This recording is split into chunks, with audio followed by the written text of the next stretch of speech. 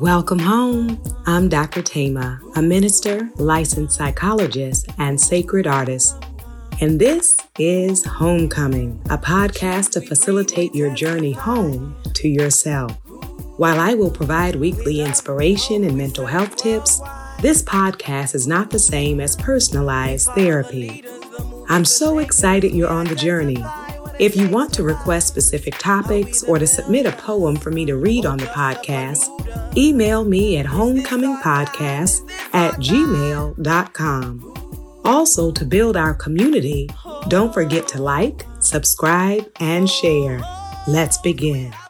Welcome home, Cojourners. I'm so glad you're here for another episode, and I'm excited to share with you a poem on today that comes from the book Liturgies for Hope, 60 Prayers for the Highs, the Lows, and Everything in Between, written by Audrey Elledge and Elizabeth Moore. Again, this piece comes from Liturgies for Hope, and this one is entitled, A Liturgy for Those Who Feel Forgotten. O God, who sees me inside and out, I groan with an insatiable appetite for attention, for an existence drenched in significance. I want to live a life that is seen, known, and admired, a life so big that no one could forget me. I am predisposed to seek reassurance from others, but the truth is, I will not always be remembered by others in the way that I want. O Lord, when obscurity feels like too much to bear, when loneliness threatens to crush me, when I fear that my value is slipping away, let me run with tears in my eyes back to you. Meet my downcast gaze with your tender regard. Remind me that I am never, ever alone. When I am unseen by others, it is easy to believe that I am worth forgetting. But before I knew what it was to be loved or unloved, you engraved me on the palms of your hands, like a nursing child with its mother. I am not forgettable to you. When I feel utterly forsaken, you embark on a relentless search for me. You run toward me while I am still a long way off. You rejoice over me more than the 99 that were never lost. You put my foundness on display and clothe me with honor. As your dearly beloved child, I give this sense of my own insignificance to you. Teach me the presence and purpose of my soul, O God, and sing to my heart the song of belonging. Let me not fear when others fail to notice me, for humans can be fickle when it comes to love. Rather, let me bear this truth in mind and take courage. Your eyes are fixed on the weakest of sparrows, and the hairs of my head do not escape your care. Let me seek your never-ending companionship and call to mind your everlasting pursuit, because you do not forget me, O Lord, and you never will. Amen.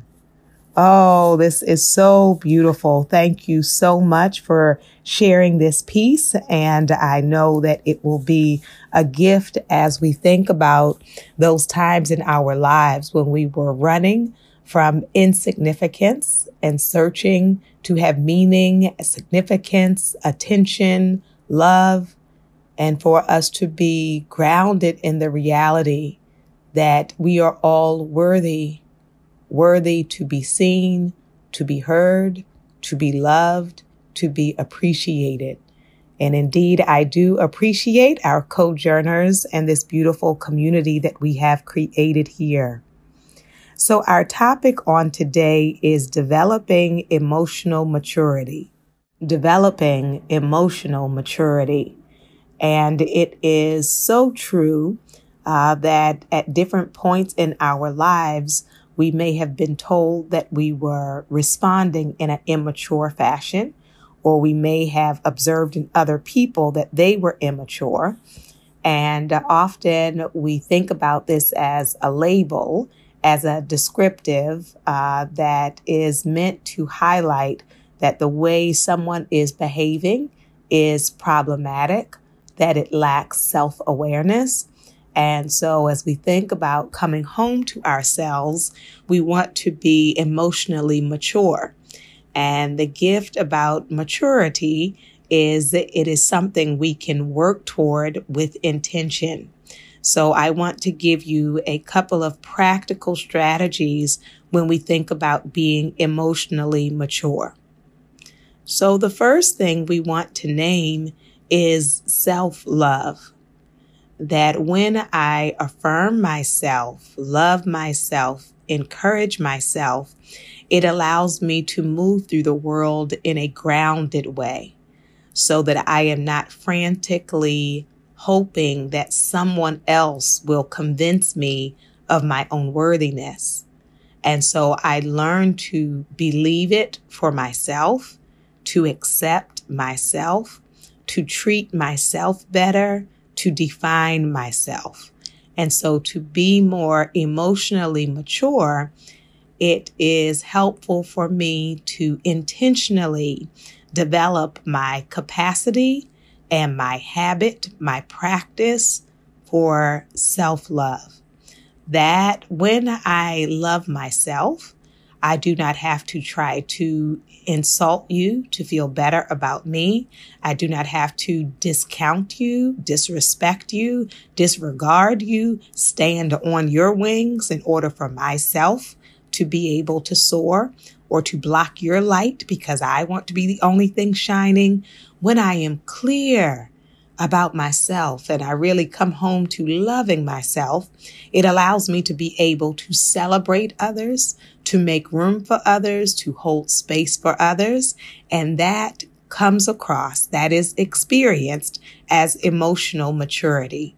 Instead of being so fragile or insecure that I'm constantly searching for compliments, searching for affirmation, and then even when it's shared, I still don't believe it. And so we want to be mindful about pouring in our own well, because even as I love myself, I will take better care of myself. And then when I go out in the world, there is a depth there as a result of the caring, nourishment, and love I have given myself. Additionally, when we think about emotional maturity, we want to be mindful of the ways we talk about people. And so I would say it succinctly as releasing gossip, shifting out of gossip. There is the common phrase that our bigness, our vastness, our depth shows up by talking more about ideas than other people. So if my entire conversation is focused on trying to discredit someone else, destroy someone else, humiliate someone else, laugh at someone else, then often I have become a spectator. And so instead of developing my own plans and goals and dreams, instead I am a critic of everybody else's life, everybody else's dreams, everybody else's goals. And so when we are in that place where the thing that is nourishing me is to be destructive of other people, I would encourage us to mature into the courageous step of actually building a life. And building a life is very different than trying to destroy someone else's life. So we want to be thoughtful, mindful, soulful in our conversation. What are the big ideas, the big issues, the dreams and plans, the purpose that you see for your life, for life in general, for humanity? What are the things that concern you and the things that inspire you? What are you reflecting on instead of merely being a spectator and a critic of other people? So that will also translate as emotional maturity. If my entire conversation is situated on people who did me wrong, so former friends who let me down, an ex who let me down, family members who betrayed me, If I am stuck in that, and that is the only thing that I'm able to talk about, then there is a need for greater emotional healing, growth, and maturity. And so, of course, I would never say that you can never speak about your wounds, right? Because we know a part of our healing is we have to face it to fix it.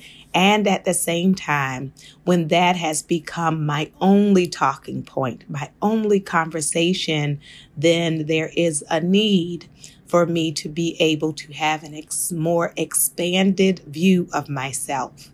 I am more than the sum total of my wounds, my hurts, my disappointments. There is more to me than that, and there is more to you than that.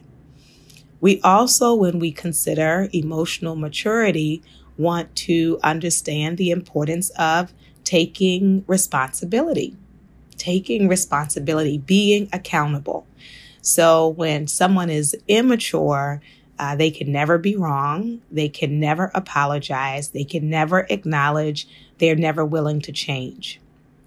So we think about the funny videos going around social media when children get caught eating snacks they're not supposed to eat. And so they can have their faces and hands covered in chocolate, and they're still saying, I didn't do it, right? Did you eat the chocolate cake? No, I didn't do it, right? And the evidence is right there.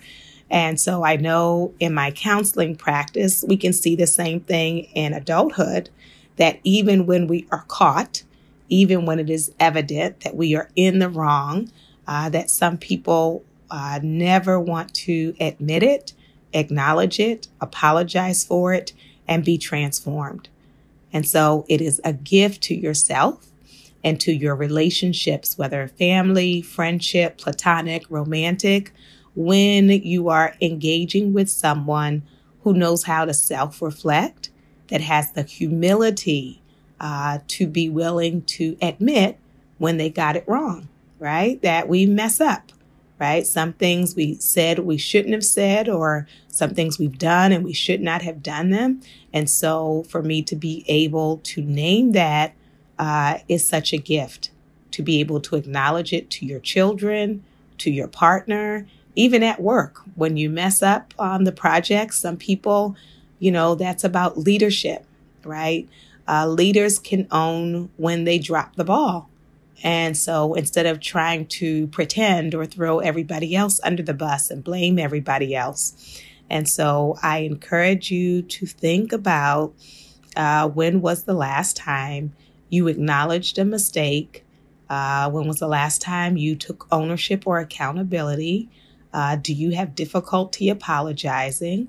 And to set a goal and an intention that I want to have the emotional maturity where I don't automatically get into a defensive mode or a denial mode, but instead I am wanting to grow. And in order to grow, I have to recognize when I'm going the wrong way. Yes?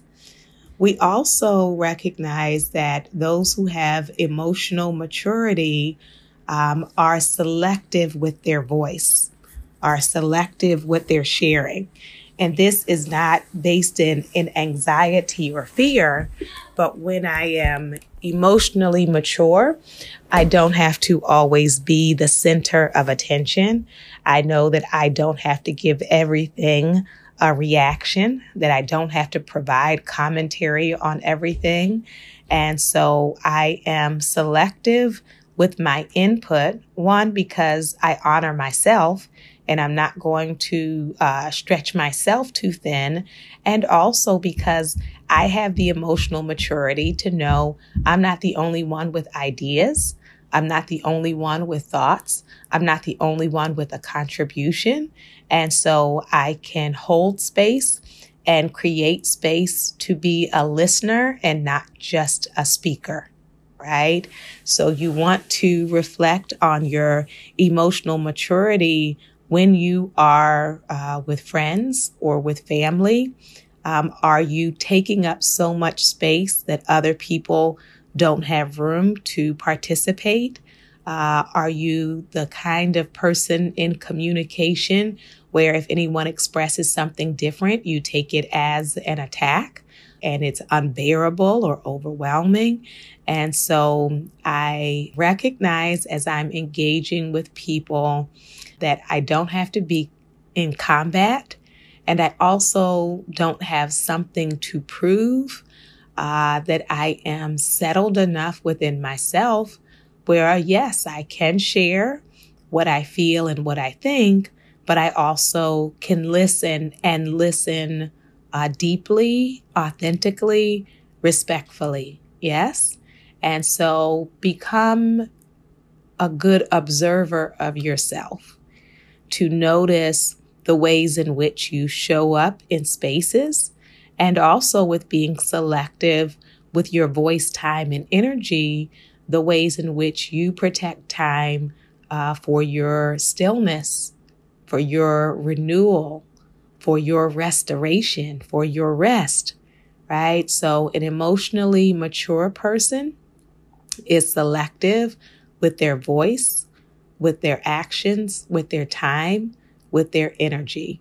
And in doing so, they honor themselves and they also honor other people.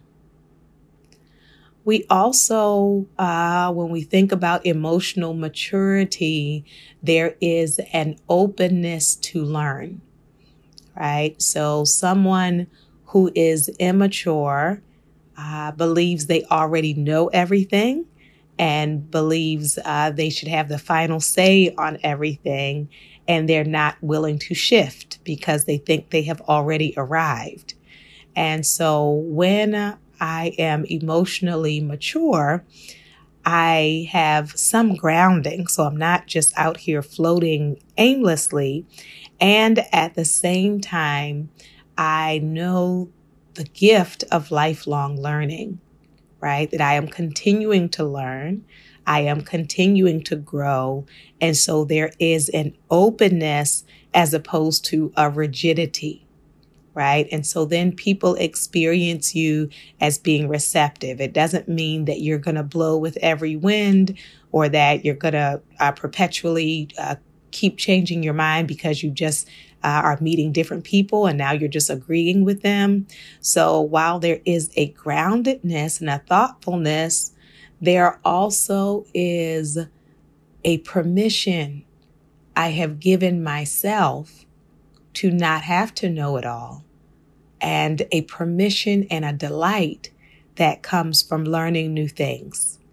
And so think within yourself, in what areas of your life are you open? You know, what was the last new concept that you took hold of? What is the last new thing that you read or heard about or studied or put yourself in a position to be the student, not just the one who is sharing? And so it is such a gift, and it allows us not to be stuck.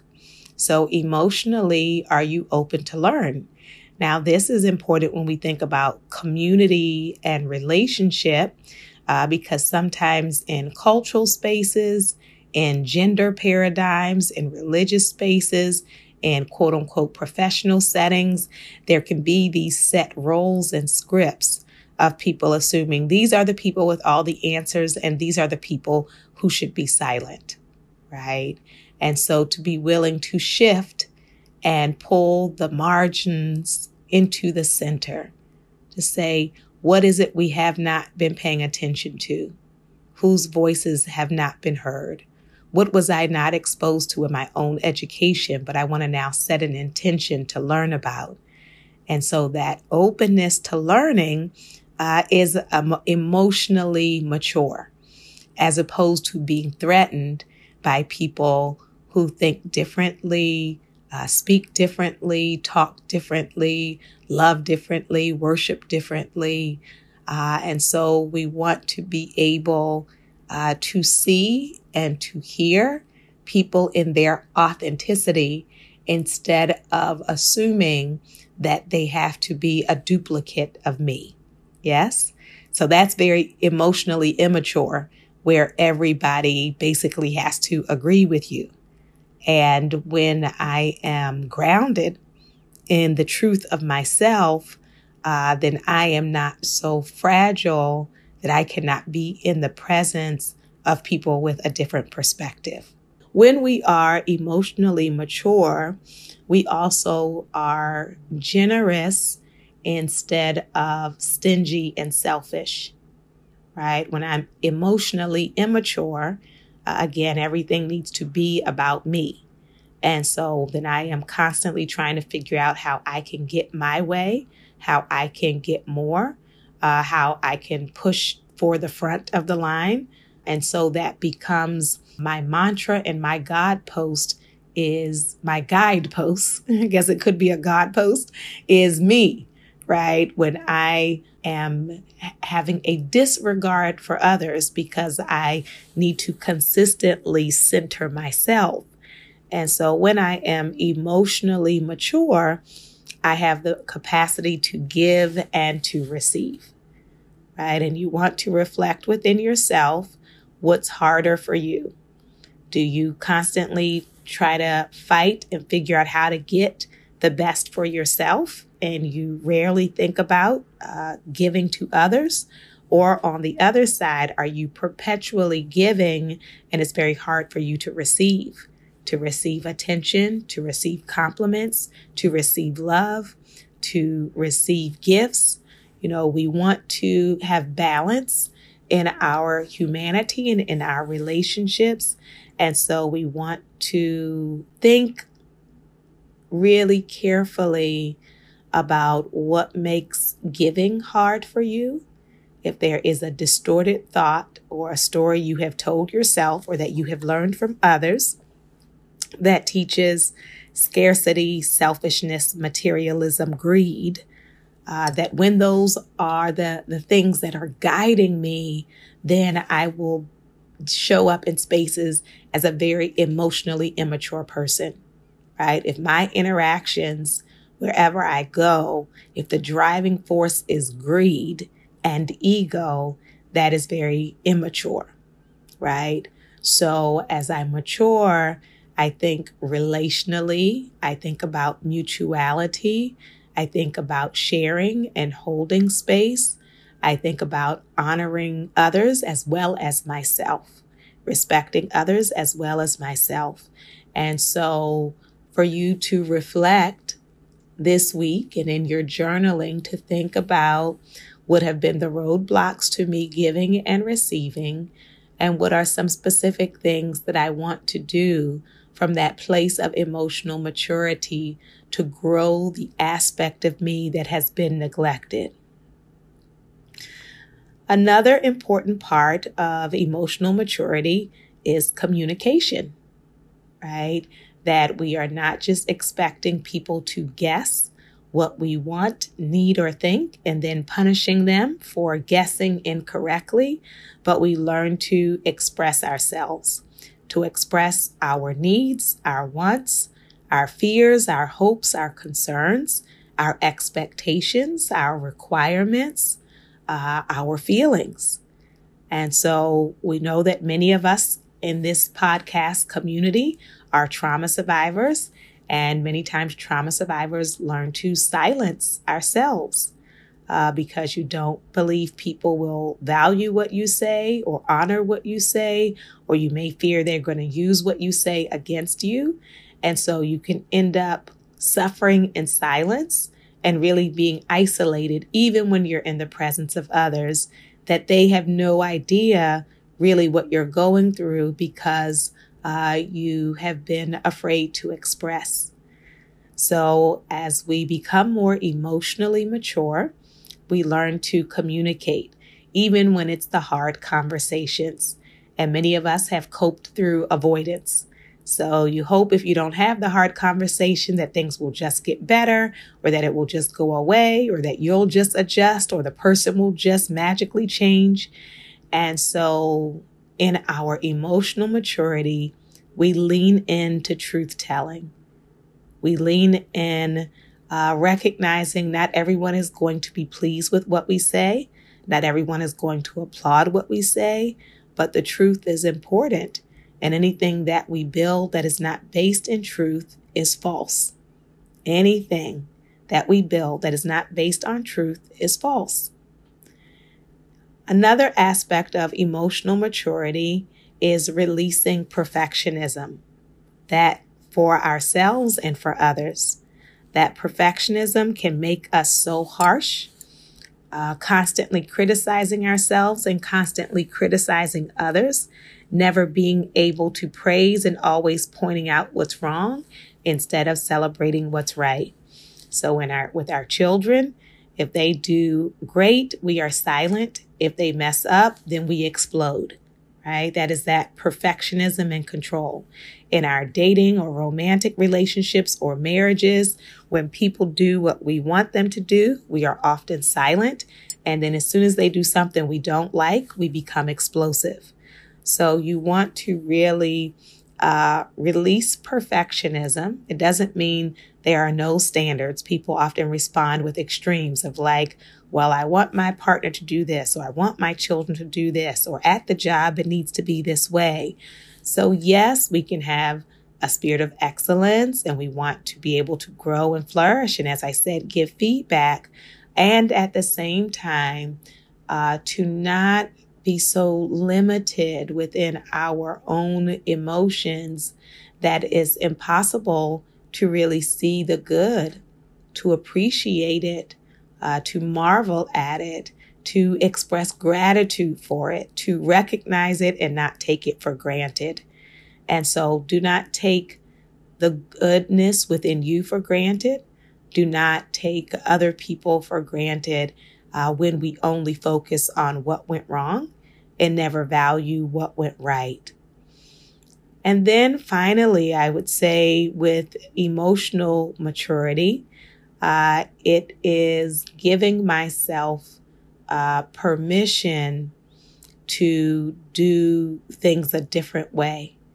So many of us are stuck in these cycles or patterns. And you can point to the reason. Maybe you've done enough self-reflection or therapy where you know, like, oh, I'm like this because I was hurt in my past. I'm like this because of my childhood. I'm like this because all of my unhealthy relationships. I am like this because I grew up in poverty. I'm like this because this is how oppression has affected me. So yes, we want to be able to connect those dots. But then in a place of emotional maturity, I recognize that even though I understand how I ended up here or why I ended up like this, I also give myself the grace, the compassion, the permission to try it a new way, right? So if you're used to talking over people because you were never heard as a child, then I give myself permission to create a new reality, to create a new pattern, to create a new habit. So I do not have to continue on a path that is dysfunctional, even though I understand how I ended up on that path, right? So if my family was constantly critical, and so now I say that's just how I am. I just constantly criticize people and I do it out of love because I want to make them a better person. Well, from an emotionally mature place, I can say I didn't get a lot of warmth and affection, perhaps growing up, but I also know what that cost me, that I won't just falsely say that that's what made me excellent. So I'm going to do the exact same thing with my kids. No, I can say there were some gifts that came from the ways I was raised. And there's also some things I do want to do differently. Right? That the relationships that I saw modeled growing up, there were some things beneficial that I learned, and there are some things I want to write a new script for. And so in that way, we give ourselves the emotional permission to walk in a new direction. I invite your soul to tell your heart, mind, body, and spirit, welcome home.